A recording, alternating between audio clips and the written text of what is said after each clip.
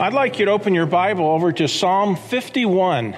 I've entitled this today, Starting Out on the Right Foot. As any time is a good time to get right with God, this day, today, December 31st, 2017, New Year's Eve, is especially a good time as we are on the verge of starting a new year.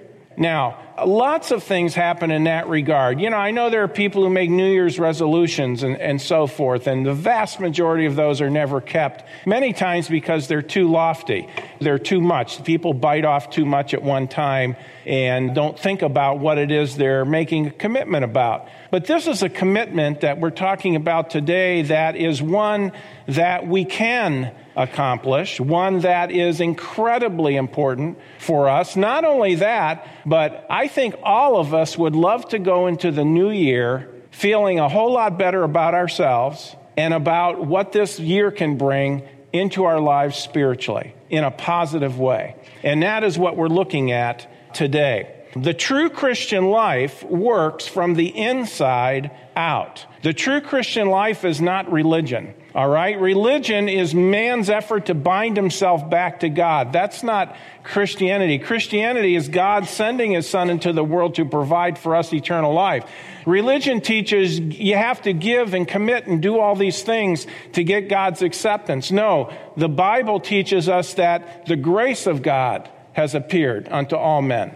Okay? The grace of God that brings salvation, that is found in the person and in the work of Jesus Christ. It's not a matter of what we send up to God. It's a matter of us accepting what he sent down to us in the person of Christ and what he did for us. Now, there are many believers in Christ who are going through the right motions in the Christian life, but they're going through them for all the wrong reasons.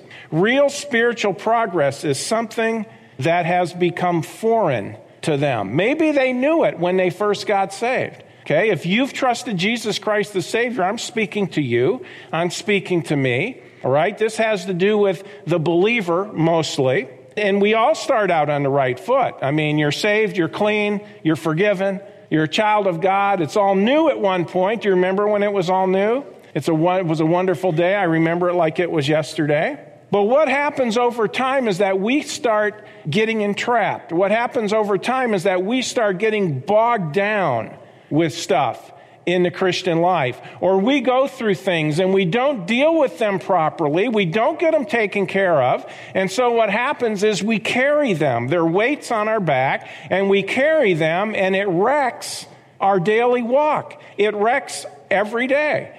There's an aspect of every day that's messed up. Well, how do you fix that? Well, Psalm 51 deals with that. Psalm 51 deals with that. Many believers are living lives that are in bondage to one sin or another, and they live in denial that their lives are in bondage to something. They've lost their passion for serving the Lord and caring about the plight of the lost, those who don't have Christ. What happened? What happened? Well, more importantly, how do you get back to where God wants us to be? We're going to look at this today. Psalm 51, the first thing we're going to look at is the need for self-examination. The need for self-examination. Until we get to the point where we are going to be honest in examining ourselves before God, letting God reveal to us what's going on in our lives, because until you know and until we're honest with that, no progress is going to be made. We can just spin our wheels, but we never get out of the mud. When we see ourselves as we really are in light of Scripture, what it does is it drives us first to the foot of the cross. And we trust in Jesus Christ as our Savior because we know that we're lost, we know we need a Savior, and we trust Christ. And then once we're saved, it drives us back to the Lord to help us, get this, as sinful people, all right? As sinful people. Psalm 51 is a psalm of confession. It is the psalm of David. David was a believer. David is described in Scripture as a man after God's own heart. David knew what it was like to walk with God, and yet he was going through a period of time, had been going through a period of time, as we're going to see in just a moment, that was brutal internally. He was covering his sin, but he wasn't getting his sin fixed. Okay? David was guilty of committing adultery with Bathsheba, but not only that, he was guilty of having her husband murdered in the process. Now think of that. David finally confesses his sin, is what we see in Psalm 51. But folks, get this. His sin came a little over 9 months later. His confession came a little over 9 months later. So he carried the conviction of what he had done for 9 months. It was in many ways secret. As a matter of fact, it isn't until he is confronted by Nathan the prophet that he, quote unquote, fesses up, you might say. Very interesting. By the way, it was kept secret, and yet God tells Nathan the prophet to approach David about his sin. Now think about that for just a second. If we ever think that we can hide our sin, that we can live in secret in our sin, folks, it's just a matter of time before God might tap somebody and say, go confront that person about their sin. Might say, can he do that? Yeah, he can do that. That's what he did with David through Nathan, the prophet. Nathan went and he told him a story. And Nathan says, what do you think about somebody who would do that? Well, and I'm paraphrasing, really paraphrasing. Guy who would be that way is lowlife. And Nathan says, you're the man. It was like driving a stake through his heart. He knew he was found out. By the way, does not the word of God say that? Be sure your sin will find you out. David's confession came a little over 9 months after his sin. As a matter of fact, hold your place here in Psalm 51. Turn with me to Psalm 32. Psalm 32, David is describing what it felt like for him to live this secret life, what it felt like for him to not be right with God and to carry the burden of his sin that he had not dealt with before God. Psalm 32, we'll pick it up in verse 3. It says, when I kept silence, look at this, my bones waxed old through my roaring all the day long. For day and night thy hand was heavy upon me. What a description of conviction. Wow. For day and night thy hand was heavy upon me. My moisture is turned into the drought of summer. You see, he finally confessed his sin, was honest about the situation, and he saw himself for what he was. And when he confessed it and was honest and saw himself for what he was, that mind process is recorded for us in Psalm 51. So let's go there, Psalm 51. In verse 1, how appropriate when we see ourselves for how we really are. The first 4 words, have mercy upon me. Look at that. Have mercy upon me, O God, according to thy loving kindness, compassion, unto the multitude of thy tender mercies, blot out my transgressions. Wash me thoroughly, we would say today, thoroughly, okay? All the way through. Wash me thoroughly from mine iniquity and cleanse me from my sin. For I acknowledge my transgression, and my sin is ever before me. He couldn't get it out of his mind. The hand of God's conviction was on his back. He could not get it off his mind. And he says, enough. I'm tired of carrying my rebellion. I'm tired of carrying the conviction. I'm tired of being miserable as a believer. Verse 4, against thee only have I sinned and done this evil in thy sight. You notice that? No candy coating? No talk like, well, you know what? Yeah, I committed that sin with Bathsheba, but after all, God, you're the one who put the desires in me. You made me human. I'm a man. No candy coating it. Against thee only have I sinned and done this evil in thy sight, that thou mightest be justified when thou speakest and be clear when thou judgest. You see, our sin is first against the Lord. That was his point. Our sin is first against the Lord because it is God who has given us the standard of truth and righteousness. So when we sin first against him. He's not saying that when we sin, we do not sin against others and hurt them, because we know other scriptures that make it very clear. We sin against God, but we sin against others as well. And when we sin against people, okay, offend them, hurt them, abuse them, and so forth, gossip about them, that's a sin against God first. Verse 5, behold, I was shapen in iniquity, and in sin did my mother conceive me, okay? It doesn't mean that his conception was sinful, but what it brought about was a sinner, just like you and me. Okay, folks, when we were conceived sinners. The curse was on us because we were conceived of sinners. That's just the way it is. Verse 6, here you go. Behold, thou desirest truth in the inward parts. Do you see that, folks? Let me say why one of the things that makes that so important. He's not saying thou desirest truths on the outside. He's saying thou desirest truth in the inward parts. And the hidden part, thou shalt make me to know wisdom. Truth in the inward parts. This is where we oftentimes fall short of what God really wants for us. Here's a question for us today. Do we really want truth in the inward parts? Do we want God's truth to reign in the inward parts of our being? This is where the freedom is found. Going through the motions, learning the lingo, okay, carrying the right Bible, even coming to church, even being somewhat, quote unquote, active.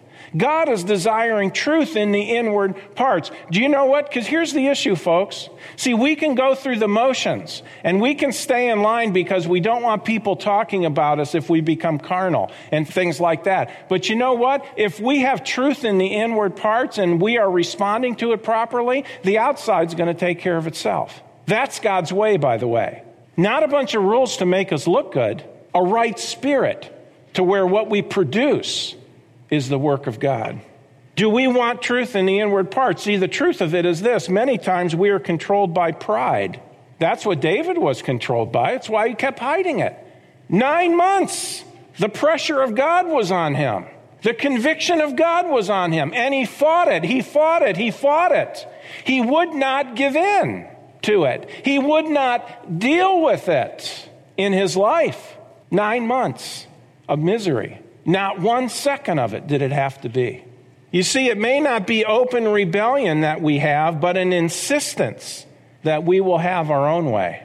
We don't want to admit how sinful we are. We figure that as long as we appear to be spiritual, we are spiritual. As long as we appear to be godly, we are godly. Can I tell you this? The local church can be one of the most wicked, fierce places on the planet. Why? Because this is where the devil is at work, is to destroy believers so it ruins their life, so they are ineffective in reaching other people for Christ. Remember, every life, there's a stopwatch on it. There's a timer on it. There's only so much time. And if we waste our lives, we've wasted our lives. If a lost person never hears the gospel and never trusts Christ as Savior, their life can never be relived. They're not going to be reincarnated. They'll spend forever separated from God. So God is working in the lives of believers. This is why we need to be careful. This is why we need to be sensitive to the Lord. We don't want to admit how sinful we are. So what do we see first? We see, number one, we see the need for self-examination. Folks, we do need to examine ourselves. And can I say today, if it's been a long time since you've examined yourself, and I would say this for me, if that was the case with me, we better get at it. Because we're never going to be what God wants us to be until we first have self-examination. But secondly, there needs to be the desire to be transformed. And that's what David had. He not only examined himself, was honest with God, confessed his sin, but he also had a desire to be transformed. We see that in verses 7 through 12. He says in verse 7, "Purge me with hyssop, and I shall be clean. Wash me, and I shall be whiter than snow. Make me to hear joy and gladness, that the bones which thou hast broken may rejoice." Now, did he have literal physical bones broken? Probably not. But spiritually speaking, he was broken up. Why? Because he had been under this burden and he was crushed by the conviction of God in his life. He was crushed by it. You see, he had lost his joy as a believer. Let me ask you a question today. Have you lost your joy as a believer? Have you lost it? Verse 9, hide thy face from my sins and blot out all mine iniquities. He has a desire to be transformed. In verse 10, verse 10, create in me a clean heart, O God, and renew a right spirit within me. He's not asking to be saved. He's already saved. He's asking to, God, restore me, Lord. Clean me up, Lord. Purge me of my sin. Create in me a clean heart, O God, and renew a right spirit within me. Look at these two things. Create in me a clean heart. You see, the heart is the immaterial part of a person. It's the real you. It's the mind. It's related to the mind. Now, I don't totally understand all of how man is made up, and I'm always suspect of those who say, oh yeah, that's a piece of cake. No, it's not. It is the innermost being of a person, okay? David says, Lord, I need transformation. Create in me a clean heart. All right? Hold your place here and look with me to Matthew chapter 15. You know, it's so easy for people to say, well, you know, if you're struggling with this sin or that sin or this thing or that thing, you know, you're not saved. You're not saved. You need to get saved. Well, I got saved. Well, you need to get saved again. Well, let me tell you something. If you have to get saved again, you didn't get saved the first time. Once you're saved forever. Or this one, well, you know what? If you're doing this or that, you're probably never really saved to begin with. You had a head belief, not a heart belief. Oh, I hate that religious jargon. I just hate it. No, friend, David was a believer. You going to deny that David was a believer?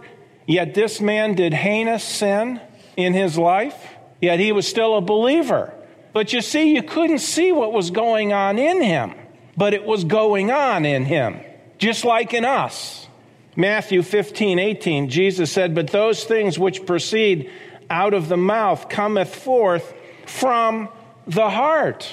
They defile a man. Verse 19, now look at the language here. Out of the heart proceed evil thoughts. Is that not the mind? Yes. The innermost being of man. Out of the heart proceed evil thoughts, murders, adulteries, fornications, thefts, false witnesses, blasphemies. These are the things which defile a man, but to eat with unwashen hands defileth not a man. Okay, the Pharisees, well, you know, your disciples don't wash their hands before they eat. Are you following Christ or are you just trying to be a mother? Okay, some of you got that. Wash your hands before you eat, okay? No, listen. It's what's inside that is the issue. That is what defiles a man, not from the outside, it's from the inside. A person will not get anywhere spiritually until they are clean inside, because what we are inside is the core that drives the person. Who we are inside. Psalm 51 is all about the inside. All about the inside. And how it works itself out. Create in me a clean heart. That was his desire. Now, how does that happen? Well, we're in the Psalms. Look with me to Psalm 119. Create in me a clean heart. First, of course, is to confess our sin to God. That is to see it. Homologeo is the Greek word. In 1 John 1:9, if we confess our sins, he's faithful and just to forgive us our sins and to cleanse us from all unrighteousness. That means to see it as God does, take God's side against it, okay, to view it as he does. If we see it as God does, we're going to take his side against that sin. We're going to name it as it is, see it as it is. But you know what? That is the beginning of that. But what keeps a person clean and what gets a person to where they're walking the way they should as a believer? Psalm 119, verse 9, wherewithal shall a young man cleanse his way? By taking heed thereto, according to thy word. You see that? It's the word of God that cleans the life. And it does something. It isn't just a matter of reading it and saying, okay, I read my 3.5 chapters today. Whoo, boy, I'm glad I got that. Aren't I something? Have you read your 3.5 chapters today? Well, guess what? You just wrecked everything that you tried to do that day. Wherewithal shall a young man cleanse his way? By taking heed, not just reading, by taking heed thereto according to thy word. Look at verse 10. With my whole heart have I sought thee. That's where David was at in his prayer of confession. With my whole heart have I sought thee. Oh, let me not wander from thy commandments. Thy word have I hid in mine heart, that I might not sin against thee. Okay? Folks, now is the time to confess our sin. Today. All right? Now is the time to get help from God. Not tomorrow, not next week, not, oh, how Christianese this is. Well, I'll pray about it. Now is the time to get help with the areas where we are failing. And you know what? We know where we are failing. It's a time to get honest about our condition and to get help and to do something about it by the grace of God. Not wait, not justify, not put it off, not carry it for another year or months or weeks. Now is the time to get help. Create in me a clean heart. But secondly, you notice what it says in that verse, renew a right spirit within me. Again, the Word of God is what cleans us up. The Word of God is what brings renewal to us. Romans chapter 12, verses 1 and 2, verse 2 says, be not conformed to this world, but be transformed by the renewing of your mind, that you may prove what is that good and acceptable and perfect will of God. We want to be renewed. The way we get renewed is letting the Word of God have its way in our lives. Listen, when we let the Word of God have its way in our lives, we're letting the God of the Word have His way in our lives. This is what brings about change. This is what frees us up. This is when the chains fall off and we are finally free and we're seeing clearly. Because we've been completely open with God about how we are. Folks, that's what God's looking for. And you might say, well, I'm not so bad. Sure you are. Yeah, you are. We all are. You don't know how sinful you are until you grow spiritually. And as you grow spiritually, you start seeing how perverse you are in your human nature. That's why the Bible says, walk in the Spirit and you won't fulfill the lusts of the flesh. It doesn't say if you don't fulfill the lusts of the flesh, you're walking in the Spirit. Just not fulfilling the lusts of the flesh, that's religion. But walking in the Spirit is only something a child of God can do. It's a spiritual life. And when we are walking in the Spirit, we will not fulfill the lusts of the flesh. Wherewithal shall a young man cleanse his way? By taking heed thereto according to thy word. Who gave us the word of God? The Holy Spirit. It is inspired by the Holy Spirit of God. Let's go back to Psalm 51. Here we come over a verse in this passage that has been very misunderstood and very much misapplied by people. There are Arminian people who believe you can lose your salvation. They love to point to this verse. Yet they're really misunderstanding the nature of Scripture. They don't understand the dispensational perspective. Psalm 51, verse 11, it says, cast me not away from thy presence, okay? And take not thy Holy Spirit from me. You see that? You can lose your salvation. No, you can't. You can't lose your salvation. There's too many verses that show us you can't lose your salvation. He gives us everlasting life. He says we'll never perish. We're sealed with the Holy Spirit until the day of redemption, Ephesians tells us. Do we understand that? He's the down payment. He's the earnest that we receive the moment we trusted Christ. Remember, the context of Psalm 51 is not eternal life. The context of Psalm 51 is fellowship with God and walking with Him through life. You see, in the Old Testament economy, the Holy Spirit was particularly related to service rather than salvation. When we talk about the Holy Spirit not being taken from somebody, it was an issue of God's hand being on them and being used by God. That's the point. Let me show you this. Look with me to John chapter 14. Jesus here, now this is before the Holy Spirit came on the day of Pentecost. And since Pentecost, everyone who trusts Christ the Savior The moment they believe, they receive the Holy Spirit. And they are sealed, and they have the Holy Spirit the rest of their lives.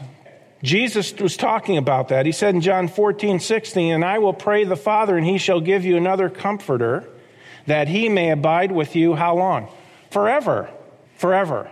So during this dispensation of grace in which we live today, the Holy Spirit is a present possession who, by the way, we not only possess him, but he possesses us. He lives literally inside our bodies. Our bodies are the temple of the Holy Spirit. 1 Corinthians 6:19 and 20. So going back to Psalm 51, when David says, "Take not thy Holy Spirit from me, cast me not away from thy presence," what he wanted to do is he wanted to live in the presence of God. Another way of saying he wanted to live walking in fellowship with God. He wanted there to be that closeness between him and the Lord. David was a man of sensitivity. He was a sensitive man. He could sense when things were not right between him and God. He could sense that. And he said, "Oh Lord, I've been all this time, I've been messed up. I want to get back and walk in fellowship with you again. I want things to be right. I want you to restore the joy of my salvation back to me." That comes in verse 12. "Restore unto me the joy of thy salvation." You notice he didn't say, "Save me again." No. "Restore unto me the joy of my salvation." You can be a believer and not have the joy of your salvation. Yet you have salvation, you just don't have the joy of it. I think that's what Jesus talked about when he talked about in John 10:10. "I am come that they may have life," eternal life, "and that they may have it more abundantly." Abundantly there. The word means overflowing in quality and quantity. I think it has to do with the abundant life. It has to do with living a life that has the fruit of the Holy Spirit going on in it. One of the fruits is what? Joy. Joy. It's what the Holy Spirit produces in the life of the believer who's walking in fellowship, yielded and obedient to the Lord. This is what David wanted in his life. "Restore unto me the joy of my salvation." Lord, I've lost the joy of my salvation. "And uphold me with thy free Spirit." You see, if I have lost the joy of my salvation, then there is something wrong with me spiritually. Now listen, folks. You might say, "Well, I feel like you're talking to me." I'm talking to all of us. Because this cuts right to the heart of a child of God. We need to examine ourselves.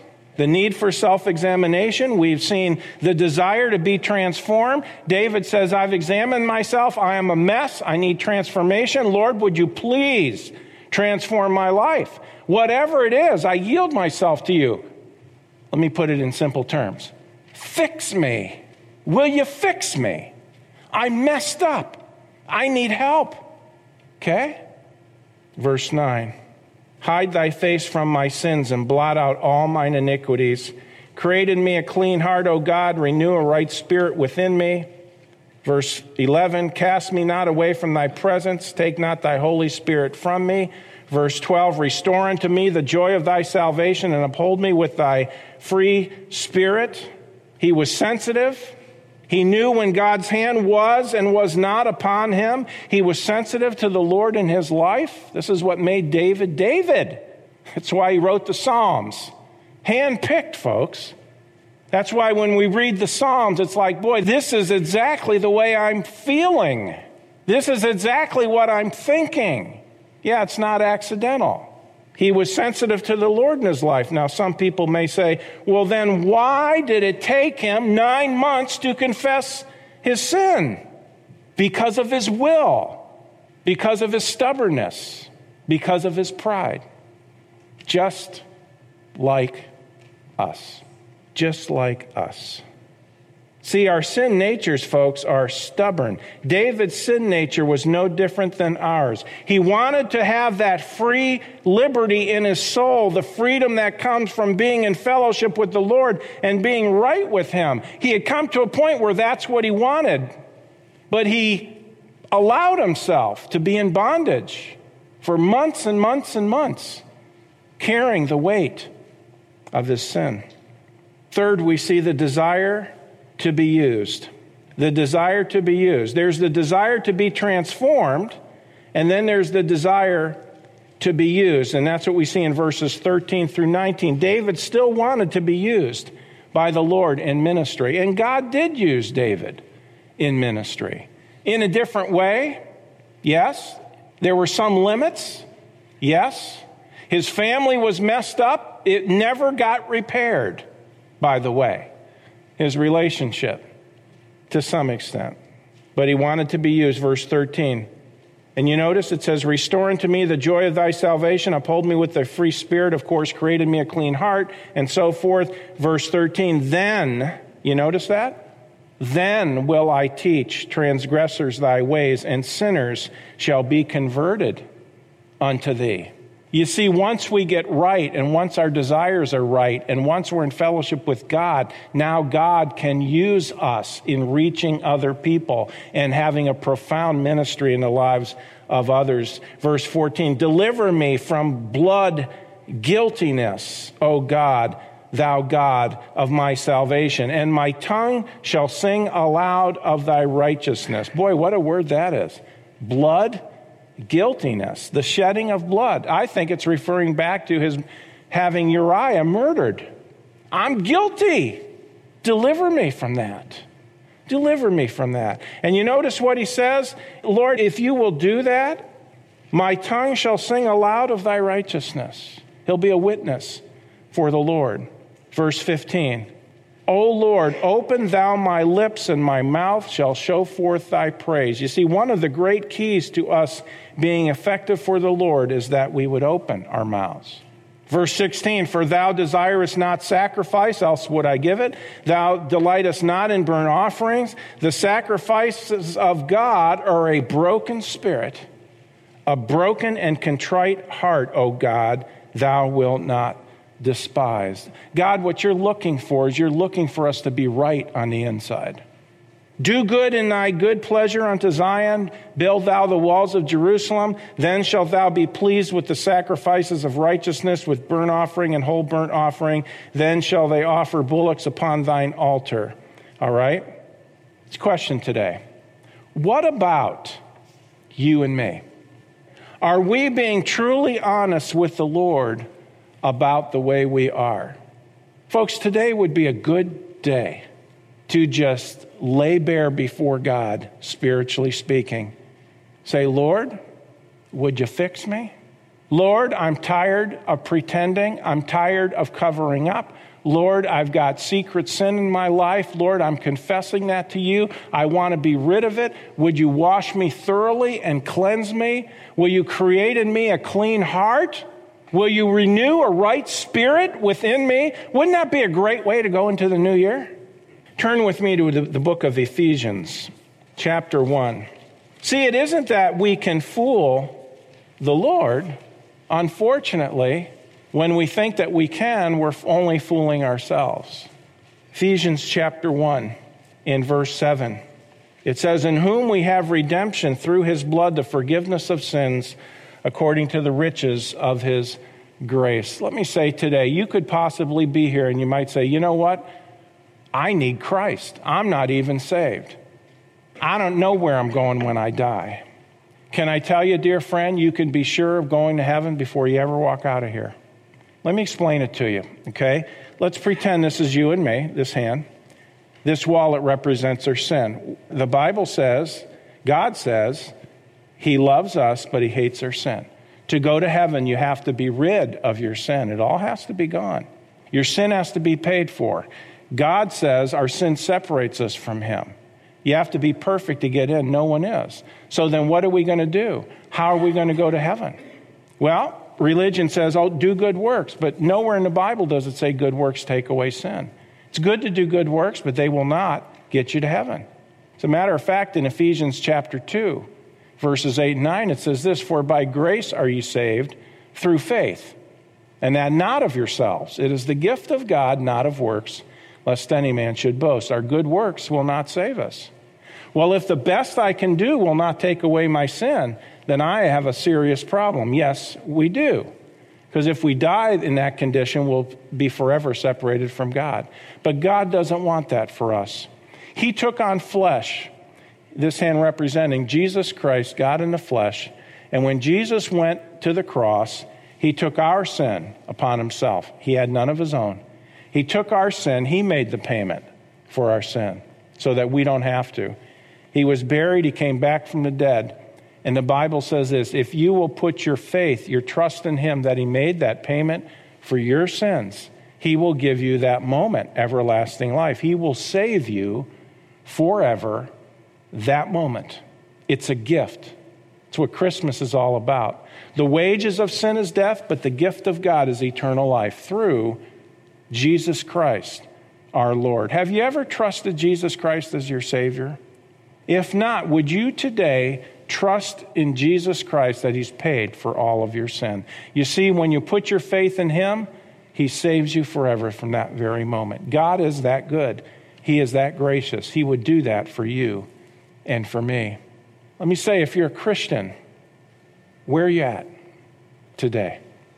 Where are you at? You ready to get squared away with the Lord? Maybe you're in a situation where you say, you know what, I've been running, justifying. You know what? You can start out on the right foot this new year. Matter of fact, you could do it today. Well, friends, that concludes this edition of Voice of Assurance.